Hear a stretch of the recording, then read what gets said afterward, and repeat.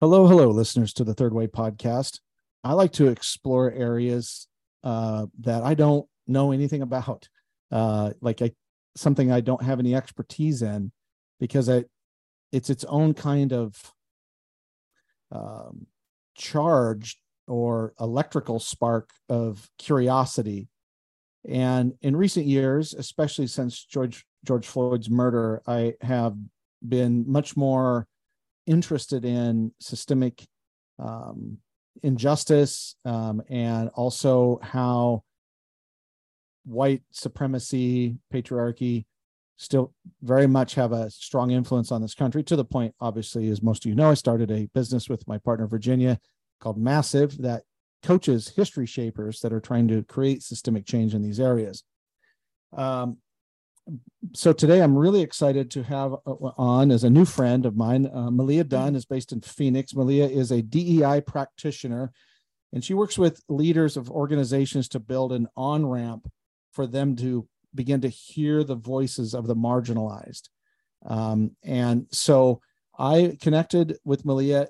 She actually read something I wrote a while ago and is including it in her Embrace course, which I will link to her website and the course in the show notes. So welcome, Melia.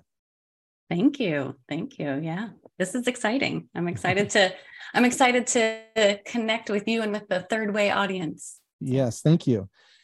And so what we're talking about today is, it's basically the topic, or the title of the episode is how to talk about privilege. And I think this is unique because we're both white. And we're white people talking about privilege. And I have this observation that we need to do that more. White people need to be talking about this more. And so today we're going to go back and forth a bit here about how to do that. And I think a natural starting point is, what is privilege? When we hear that word, what does that mean to you? Yeah. And I come to this from a couple different definitions, right? Or kind of styles of sources. And yes, you referenced we're both white, and privilege does exist in so many ways in our social identities beyond just our race. But I do really appreciate your willingness to lean in and talk about our racial identity and our privilege in it, because we haven't, and we've never learned how. So what is privilege? I think if you were to look it up in a dictionary, right, or a textbook, simply it would be a right or immunity granted as a particular benefit, advantage, or favor. I think when we layer that social justice lens to that, what we recognize, and certainly there are far better scholars than me who have really done the work around this. I'm thinking of Peggy McIntosh and her seminal article, Unpacking the Invisible Knapsack of White Privilege. But we would say this is unearned social power accorded by the formal and informal institutions of society to all members of a dominant group. So, for example, dominant group in our U.S. society could be white folks, could be Christian folks, right? When we start thinking about different, could be able-bodied people, men, heterosexual or straight, how you prefer to use that language. And what the tricky thing about privilege is how it's often invisible, unrecognized, right? By those of us who have it because of our socialization and because of how powerful dominant norms are. But whether we recognize it or not, it does put us in an advantage over those who don't hold that same identity. Yeah. Thank you. That's a nice wide-ranging definition or set of definitions. Yeah. I think for me, I want to kind of answer this a little differently because of how I got to the definition that I use. So I didn't like the word privilege. I didn't like the idea of privilege when I heard it, 10 years ago. And part of it was, and I think a lot, and this kind of goes into the second question, but a lot of white people that are kind of have my social labels, that white, Gen X and older, rural, not college educated. We've had to bust our ass to make it in the world, and so I used to think, well, it's kind of offensive, like I could see why they would think that of, like, Andy Bernard from The Office, that kind of waspy privilege, or, that kind of classic, For Ivy me League at the time when people. it was Paris Hilton. Yeah, That's Paris I Hilton. just, I wanted to distance myself from the language, from the concept as well. Yes, right. I Yeah, exactly. But there's a couple of factors that changed. As one is that I realized that I did struggle. I did have things I had to overcome: childhood abuse, poverty, trying to make a living, being a young dad. Logan was born when I was 22, but I didn't have to do any of that while being a person of color, or being gay, or being a woman, or all the other social labels. I did that as a straight white American male. And I think the other factor too was my former partner, Lena. Her sister Leah is married to Eddie, who's a black man, and so they have mixed race kids. And it's one of those things where, I'm from rural America. We didn't have a lot of racial diversity, mostly white and Hispanic. But being in a family with people of color exposes you to some of the things that you would not otherwise know. And I started to see it. So my current definition, this is, again, as a word nerd and a brand poet, I don't like the word privilege. I wish it was called advantage, but it is what it is.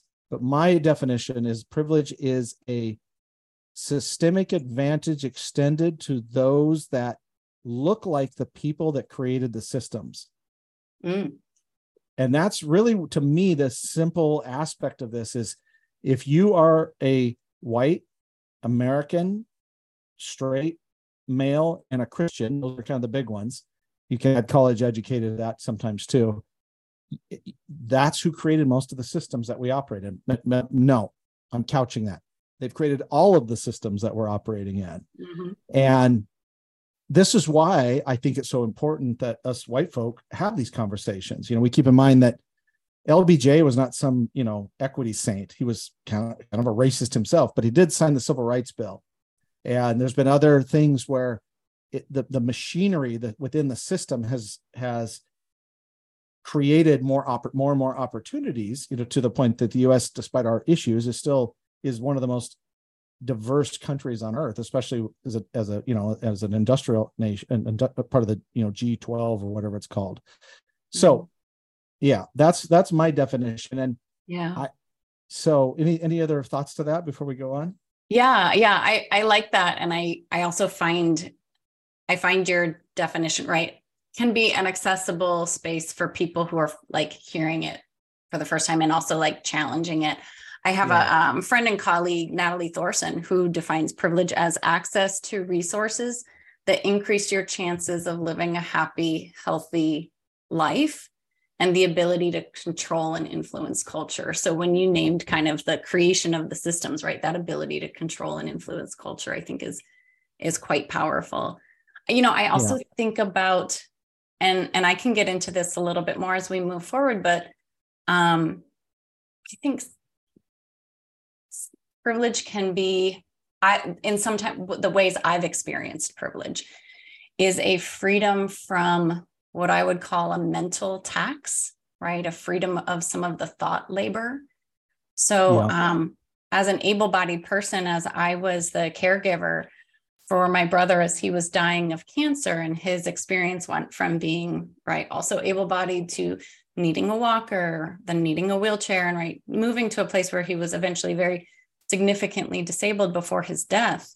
And then being his driver, like the time tax and the mental tax of what it would take for me to take him to a single 1 hour appointment was usually a 3 hour plus experience with getting him in and out of the car, taking care of things, but also then navigating places that, while they are probably meeting ADA compliance, are still not entirely meeting his needs or my needs as his support, right?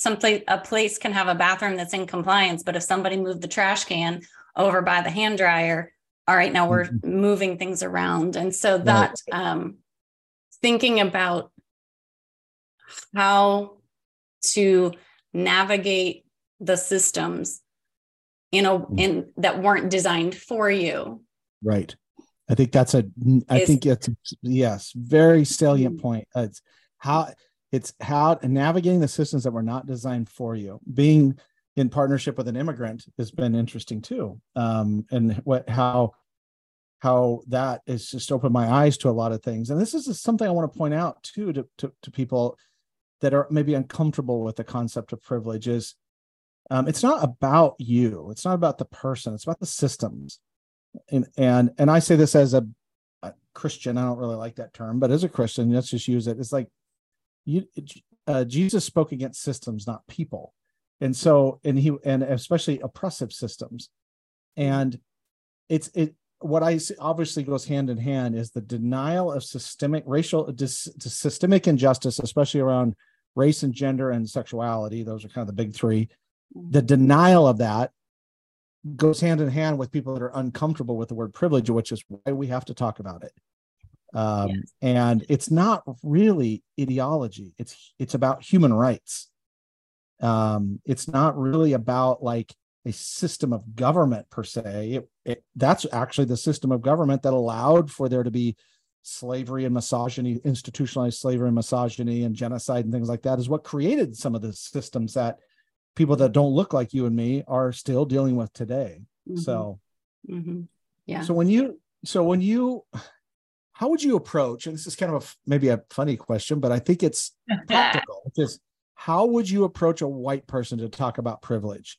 And you could break that down to maybe they're a business leader, or they're like a family member, or maybe they're like a MAGA person. Yeah. How would you do that? You know what?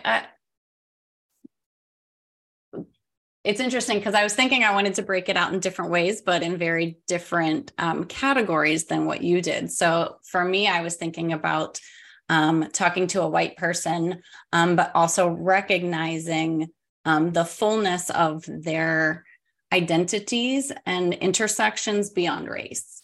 Right. If I'm talking with someone who's very much like me, where really being a female, and I will say a cisgender female, which cisgender puts me in a place of privilege and a female puts me in a place of marginalization. But really, other than being a female, I carry identities that hold privilege.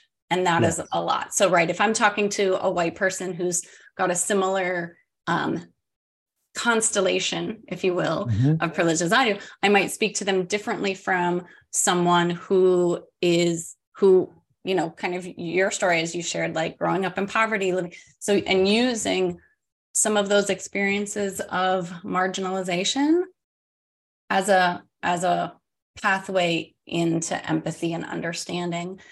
I think the first thing, and you kind of led to it in your definition, right? But is like shifting out of the literal, right? Shifting out of the literal language of privilege and really tying it just into wealth. And recognizing that, like, cognitive dissonance, when we start to come into information or knowledge that is inconsistent with the ways that we have seen ourselves, the ways that we have raised our values, it is a doozy. It can be really earth-shaking, right? I know when I was early in this, I was like, wait. So nothing I've been taught is actually accurate. What am I going to do? And so I like to start with a low risk category, if you will. And this, I want to nod to one of my mentors and coaches, Dr. Kathy O'Bear, is if we go to a very kind of, again, low risk, who is the world designed for? Right-handed or left-handed people?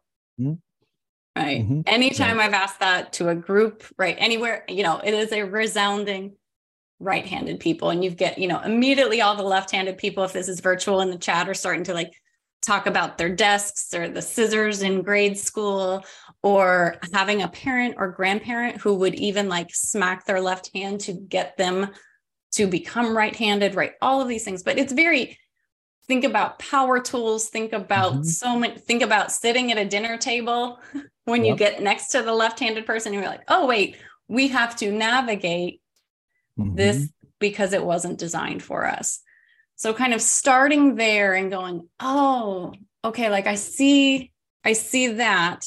And then how can we build upon that to then talking eventually about race. And I think really what's important with white folks, and I say that it may be important for everyone, but I've only ever been a white person. So that is really my area of strength, but to honor that we've rarely been offered support or education on how to talk about race and the dynamic of race. In fact, my story, and I know many of us, another colleague of mine, Dr. Molly Monahan, who runs Social Justice Kids, talks about how at our earliest years, like we may have been shushed or quieted down when we were just curious about, right, the dark skin of somebody in the grocery store, but our parents or caregivers weren't equipped with how to hold that from a place of curiosity. And so it was like, shh, don't ask that.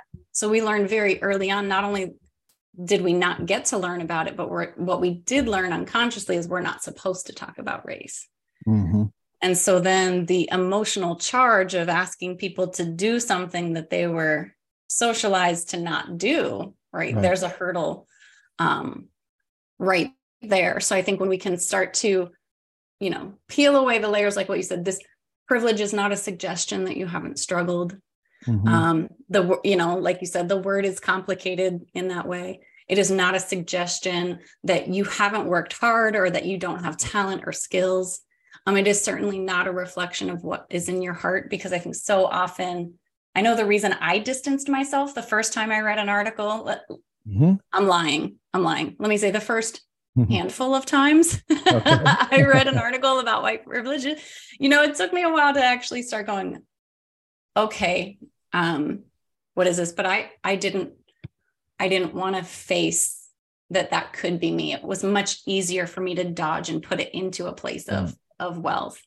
What does this mean about who I am? Can I still be a good person? I do care about equality. What does this mean if I have this privilege? I don't want it. I want to give it back. Well, that's not an option. So then how do we work with it? So I think looking at the relevance and kind of just honoring and holding that space of this is brand new. And like you said, it's personally frightening. Like, yes, it's not about the person, but we do have to move through an awareness. And so I really try to, with any white folks, business leader or my mom, when we're talking over dinner and we're watching the news and she makes a comment, and my mom is a retired educator. So we'll go back and kind of talk about choices that she had made when she was an educator, and now well into retirement, recognizing things that were misaligned, impact that was misaligned with her intention and heart for what she wanted to do for her students. But to really hold that with care. And when I think about holding it with care is not the same as holding it in a place of comfort. The discomfort will allow us to build a muscle of resilience to stay in these emotionally charged conversations, to push against the phenomena that, Robin DiAngelo has named white fragility. I would say, I believe white fragility is a real thing. And I also believe, hearing from the voices of many women of color, that fragility doesn't feel like a great word to them, right? The impact, the fragility is my internal experience. And it focuses around my intention, but the impact felt by people of color is harm. Right. Yeah. So holding that and holding space for that and having spaces to process that. That's why I really appreciate white accountability spaces, constructive white conversation spaces, to do some of this processing and with folks who are further along the anti-racist journey than I am, but can hold that in a place, and they're telling me that it's okay. Oh, what you did is okay. I know you're a good person, because that's not actually up for debate. Right. It's not up for debate if we're good people or not. We are, because we're in this work. We're having these conversations. We are well-intended, well-meaning folks who have awareness spots that are areas of improvement for how we actually show up. Yeah. I would like to. Oh, sorry, go ahead. No, I would just, the train would leave the station. So please, I'd love to hear your thoughts. I think that's really interesting, because you gave me a lot to think about there in that approach. For me, well, first of all, I do this with anything if I can, is I find the third thing. When I coached football for 15 years in Idaho, and there was I had a set of agreements that all the parents signed and the players signed. And so if there was an issue, I didn't say, look what you did. You did this. I'll say, well, the agreement that you signed says that you won't show up to practice drunk, or whatever. And I mean, it didn't say that specifically, but I would use that as an example. And what that did is it kind of diffused that the sensitivity that people have of shame. Shame is a very human and actually mammalian trait that's around safety. So I'd make it about systems. So I say to people, this is not about how you treat people. This is about how the system treats people. And I say, have you ever been part of a system that mistreated you? Everybody can say yes to that. Yeah. Pretty much. And so some form or another, you can find a system that has mistreated you. I said, okay, imagine then that you are mistreated because of your social labels. Imagine that we're all equal in God's eyes. That's true. But in real life society, we've all been assigned social labels, and those social labels were mostly assigned by the people that created the systems. And so then those systems then told you what you could and could not be and do. That's what they decided that they would how narrow that is for all of us. Right. And it's all about control, and nobody wants to be controlled. These are systems of control. They're systems of exploitation. I also like to point out, and this is especially true when it comes to things like trans rights or other things, is I said and I find their point of view. They're like something is, let's say they're a meat eater and they love meat. I say, imagine if the world was run by vegans and you were not allowed to express yourself as a meat eater. How would that feel? It's like, well, it's the same concept, just with a different thing. Or imagine if we decided we were going to pass a bunch of laws and we couldn't teach or talk about redheaded people. How stupid would that be? And how horrible would that be for people that were redheaded? But that's what we're doing. We would never have had the gift of Ed Sheeran. That's right. Yes. That's funny. Or Andy Dalton. So there's that. And then a lot of people I've noticed when it comes to privilege, they do come from, they're religious. They're like, well, I see people the way God sees people. All lives matter and all that. And I get why they say that. I don't agree with it, but I get why they say that. But I like to point out that there's a difference between white Jesus and brown Jesus. And I could do a whole episode on that. But if you worship or you follow white Jesus, of course you don't think there's privilege. But if you understand that Jesus was a brown man in a occupied territory from a lower class and was a laborer, then maybe you would have a little bit more empathy for the fact that around systemic oppression and the fact that he spoke against systems, not people. Yeah. And so I'm not saying that always works, but it kind of goes back to your thing about a bridge or an on-ramp. Like, I'm willing to have that conversation. I'd even talk to there's that joke, like, you ever heard about that new app that shows you who in your family are racist? It's called Facebook. And I got some family members that are pretty racist, and so I'm not afraid to have those conversations with anybody, because I'm not it's not about, it's ultimately, unless they are doing things that are specifically and explicitly racist, this is not about them. It's about the systems that we're all part of. Right. And that we were raised and nurtured in, right? Like this has been all our socialization, systems of reward or punishment, right? How we thrive or don't thrive. However many years you've been on the planet, that's how many years you've been,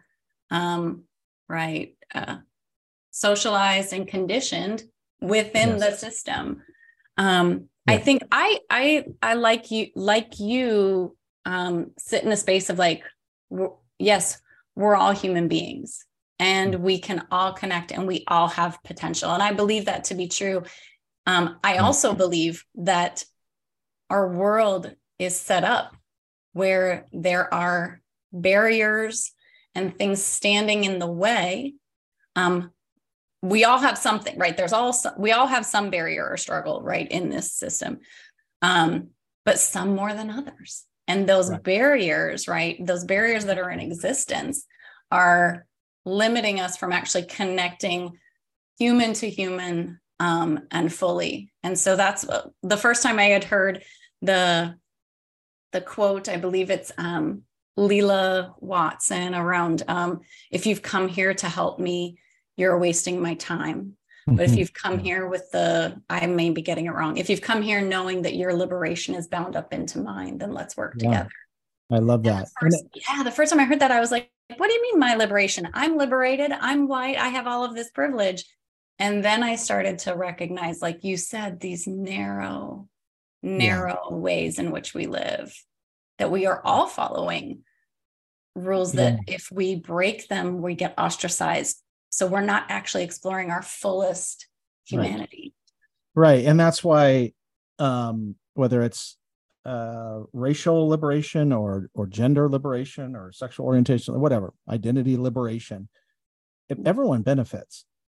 Everyone benefits when we do that. And I also think like we have to acknowledge something too, that maybe well-intended, more liberal or left-wing policies have actually made a lot of things worse. And I say this to my friends that are hardcore Democrats, like we have to have an honest conversation about the war on poverty as an example. The urban housing situation and crime in large cities in particular. We have to have those conversations. But I also, on the other hand, think that progress is not equity. Progress is on the road to somewhere, and things are generally better statistically than they were, 20 years ago. But this is a long, long road, because we are not just dismantling systems, we are creating new ones as we go in a lot of ways. And so shifting to the final question is, Virginia and I, when what we're doing with Massive, very much believe that the main driving force, at least in the United States, of social change and systemic change are businesses. You look at most of your policies and legislation, the government is reacting to what businesses are doing anyway, whether it's environmental, back to same-sex benefits, to all kinds of stuff. And so and we there's a growing database of information now, or data, the growing set of data that shows that companies that focus on DEI have higher profitability. And the whole DeSantis bullshit thing about go woke, go broke is just not true. I mean, Bud Light got hammered, but other than that, Mark Cuban talked about this the other day. I was like, that's bullshit. But did Bud Light get hammered because they backpedaled?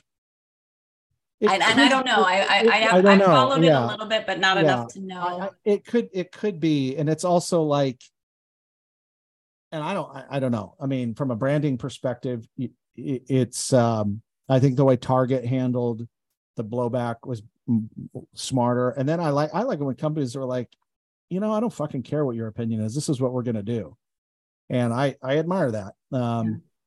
So anyway. so you work with leaders, you work with organizations. That's your like main thing. And so I'm curious how might privilege show up in organizational cultures? And I would say that in the non-obvious ways. Obviously, if you're at a hierarchy and you're the CEO, you get away with a lot more shit than the part-time janitor. Outside of hierarchical or title-based privilege, what are some other areas that how privilege sneaks into organizational cultures? Yeah. I want to think about this. I want to start two, but I'm sure there are more ways. So I think like, how does unexamined privilege show up in organizational culture? Good and then for folks who are maybe doing the work, how does strategic use of privilege toward greater equity, inclusion, and change show up in organizations? So unexamined privilege, right, continues to hinder organizational culture if the goal, and I hope it is, if the goal is to move toward more inclusive, equitable spaces of belonging. And that's due to how many common dynamics and unproductive behaviors, again, unexamined, that those of us in privileged identities have, and how we show up, how we focus on how far we've come opposed to how far we need to go, in ways where oftentimes folks who have a privileged identity are often given the benefit of the doubt if something goes wrong. How folks are holding on to cultural beliefs and norms, often without examination or questioning, like, why do we do it this way? And actually, if you'd want to include it in the show notes, I've got a great handout that is please. Some of these common unproductive behaviors that folks do. Because I know the first time I looked through it, it was like, oh shit, I do that one. One. I'm getting better at this one. But I really think it's about kind of who is centered. So how are decisions in an organization being made? How are policies and programs designed? What breadth of difference? I know you named what you said, race, gender, sexual orientation. And then even within those, right, these kind of subcategories, if you will, around immigration, citizenship status, with gender, single parent households. So by category of difference, right, who does a policy benefit? Or by category of difference, who might have barriers to actually receiving the benefit of this policy? Who might receive unintended advantages and then creating this kind of imbalance within an organization? Who was in the room? And maybe not who just was in the room, but who was heard and whose input was taken seriously when the policy, practice, program, right, was being designed or thought up. And also maybe at that point, then if there are voices that are necessary and they're missing, who do we need to consult with? I'd love to, just because today is Juneteenth, as we're recording. I imagine it won't be when you take the podcast live, but I've been noticing through the weekend and today posts on social media accounts, right, from some of my own Black colleagues and friends, or people I don't know but I follow because they're phenomenal influencers, but really naming some of the concerns about organizational cultures and kind of celebrating Juneteenth. And sure, it's a day off, and that's great, and that might give an organization some good PR bumps. But what's happening day in and day out at that organization? What's supporting Black staff members to feel that they can show up and have trusted allies who are going to call out or call in microaggressions?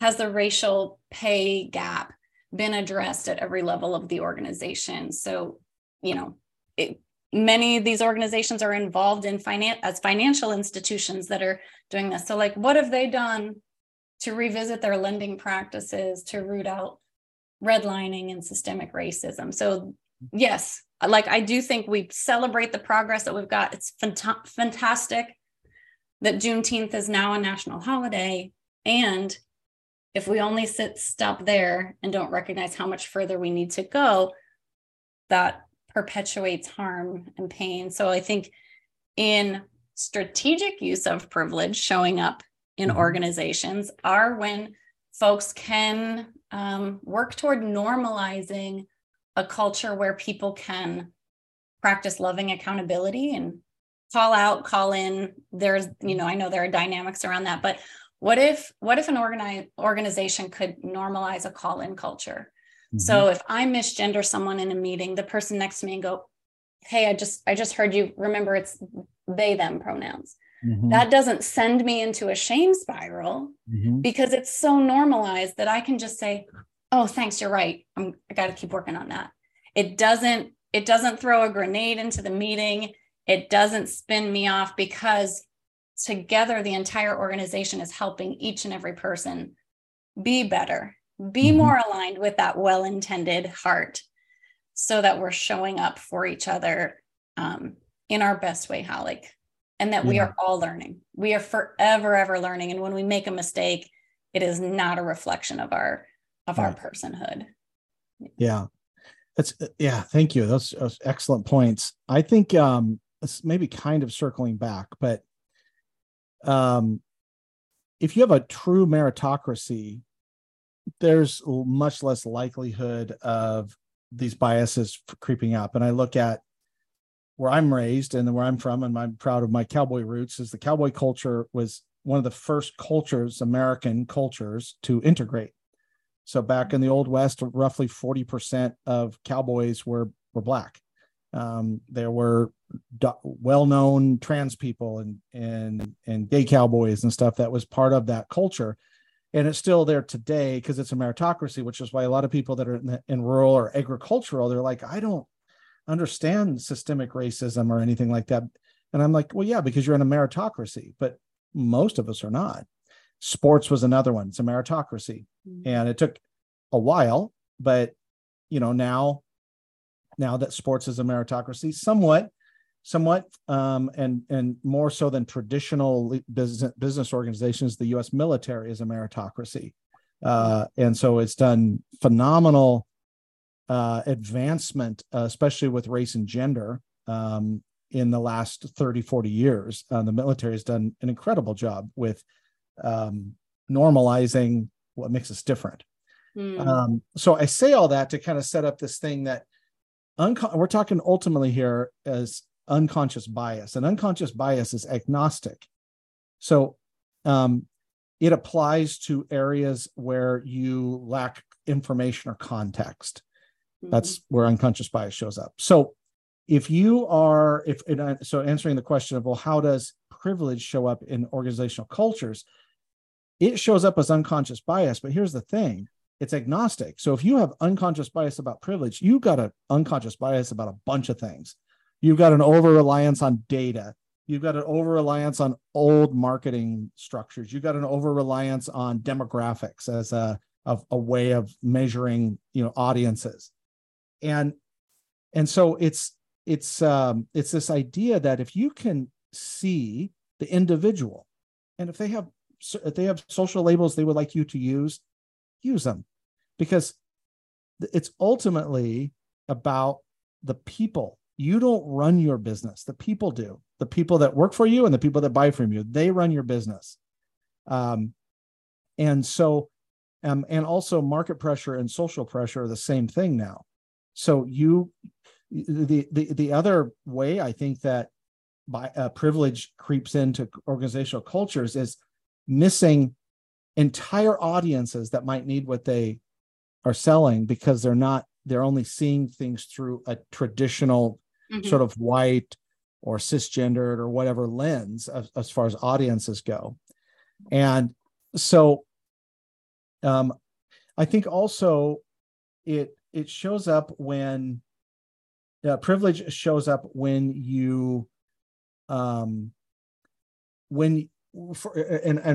actually have a new friend that is a recruiter, a white guy, but he's a recruiter he's recruiting specifically as part of DEI initiatives to increase the number of people of color on the board or on the executive team or whatever. And Mm-hmm. and he points out that AI, especially related to employment, especially related to the algorithms that are scanning resumes, are in many cases, and this is uncomfortable for a lot of people, they have a tendency towards some racism and some bigotry or some misogyny. Right. Because the information that got downloaded into AI.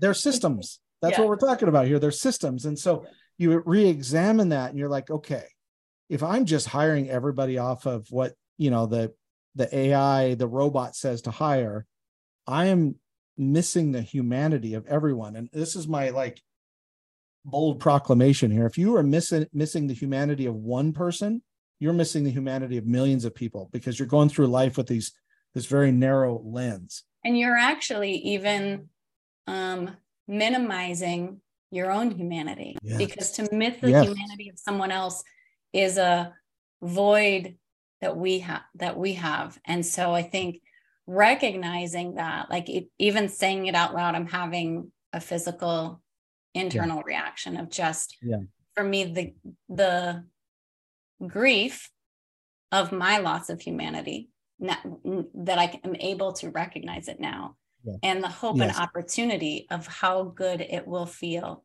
when I become whole. Yes, I love that. Which is why I think that, and I'm using this term that I made up called WAMs, white American men. So I actually leave sexual orientation out of that, because there are a lot of white American men that are like Peter Thiel, who's gay, or Tim Cook, so it's not really about sexual orientation at that level. But us WAMs, we have to double down on talking about this. And I would challenge anyone that's listening that's a WAM, a white American male, and this is moving your heart, is being an ally is not enough. We're not being a cheerleader, being on the sideline, changing your Facebook status. And it's better than nothing. Yes. It's better than being an asshole. Yes. But we need to double down. It's a continuum, right? Yeah, it is a stop along a continuum. Yeah. And the double down is, well, what if you organized your business around your mission? Because I guarantee you, if you do the inner work to find out what your mission is in life, you will find that it has some benefit to equity and diversity and inclusion. If you organize your business around that, if you had the balls to take a stand with your business related to systemic injustice, then now I believe you, because you're doubling down. You're doubling down on using your privilege. And that's my challenge to every white American male. And I would say, here's the thing. If we did you're that, you're going to get it wrong sometimes. Yeah. And it's going to be awkward and uncomfortable. And people are going to say, well, you shouldn't say it that way. That's okay. Double down on doing the right thing. Yeah. Innovation and perfection can't exist together. I have to credit my colleague Sharifa Rowe on that one. You can't be innovative and perfect. They don't go together. Right. And you got to be willing to be messy, and you got to be willing to listen and be willing to learn. So could in that realm, I'm just sitting with one thing that I'm a little uncomfortable with. And it's around, and I heard you use the kind of qualifier of a true meritocracy. And so I just maybe want to tease that out a little bit more, because I think there might be some folks who are listening who need to hear it, because I heard you say sports is a meritocracy. And I think of, and I'm not sure I'm convinced. I'd say maybe in a very narrow way, right? Like how you perform in any given sport and your skill set is the merit space there. Yeah. But when you look at that broader, who has access to coaches, who has parents or caregivers who can get you to practice, who has the financial, right? So it's that yes. And I think yes of the concept, but our greater society that is not actually a meritocracy creates these barriers that so much potential is lost. Totally. I just kind of wanted to. No, I'm glad you circle back to that, because yes, it's meritocracy is really on the practice field and on the sport field.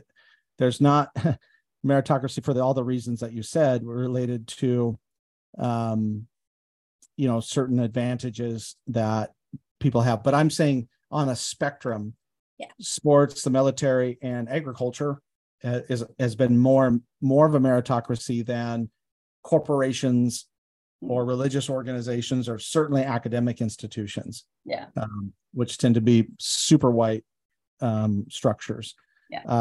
So I didn't ask you this in advance, so I don't mean to put you on the spot, but if somebody wanted to read something, like you mentioned, you're going to send me the link to this checklist. But if you're going to have a starting point where somebody's listening to this and they're like, okay, Melia and Justin are making some good points, I think I'm going to learn a little bit more about this, where would you send them to learn a little bit more? It's just kind of a starting point. So many places. But you know what, I think there's an article written by Dr. Beverly Daniel Tatum, who's a scholar and well known for writing Why Are All the Black Kids Sitting Together in the Cafeteria, which I think in 2014 or so maybe had its 20-year anniversary, and she wrote an updated version. Some change, lots still the same, but she's got an article that's called The Complexity of Identity. And it's about a 4-page article, and I can share that with you as well. Yeah, please send it. Yeah. And through her study, she shares, and it really, it's beyond race. It's really looking, but she really kind of teases out that element of how hard it is to talk about privilege. Yeah. And why that is. Yeah. I think it's a great jumping off place. Yeah. Great. And if you have that, send it to me and I'll put it in the show notes. I'll put this in the show notes as well. It's a book by Isabel Wilkerson called Caste. And it's mind-blowing as a white person. I watched the documentary 13, and it was pretty good. There was some stuff in there that wasn't factually accurate, so it kind of tainted it a little bit. But Isabel Wilkerson just really breaks down, almost like prosecutes how we've whitewashed, literally, in this case, racially, American history. And there's another book too called Lies My Teacher Told Me. I'll have to link to as well, which is Jim Lowen. Yeah, exactly. Yeah. And this is the thing that I say, and I say this with any sort of institution that's got some insularism in it, is that you have to be willing to examine the truth of your origins. Even the concept of whiteness didn't exist until roughly before the Civil War. It wasn't a term. They were referred to as European. Yeah. And you've sent me some stuff on that. Actually, I should send you, I'll post in the show notes too, the thing you sent me after we had our first visit, because that was like so interesting. It's like, okay, so if that's true, then how could there not be like systemic racism or systemic sexism? How could there not be? It would be a fucking miracle that there wouldn't be. So therefore, we have to deal with the fact that the root produces the fruit, and the fruit that we have now is based off of distorted history that people still benefit from, that look like the people that wrote the history books. And what about the soil those roots are growing in and getting That's right.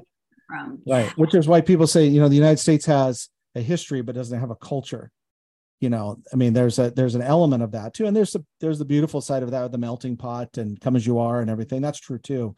But we have to be honest about our roots.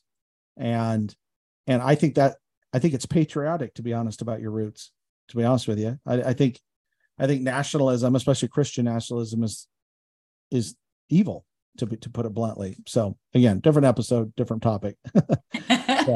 Well, this has been, as expected, fascinating. I love your eloquence on these ideas. I'm excited for the work that you're doing in the world, and I'll link to your website in the show notes. And I just appreciate it. I learned a lot today. Thank you. I'm so glad. Yeah. And for me, unpacking privilege and how I hold it, like, first of all, I'm not done. I have so much more to do. Me too.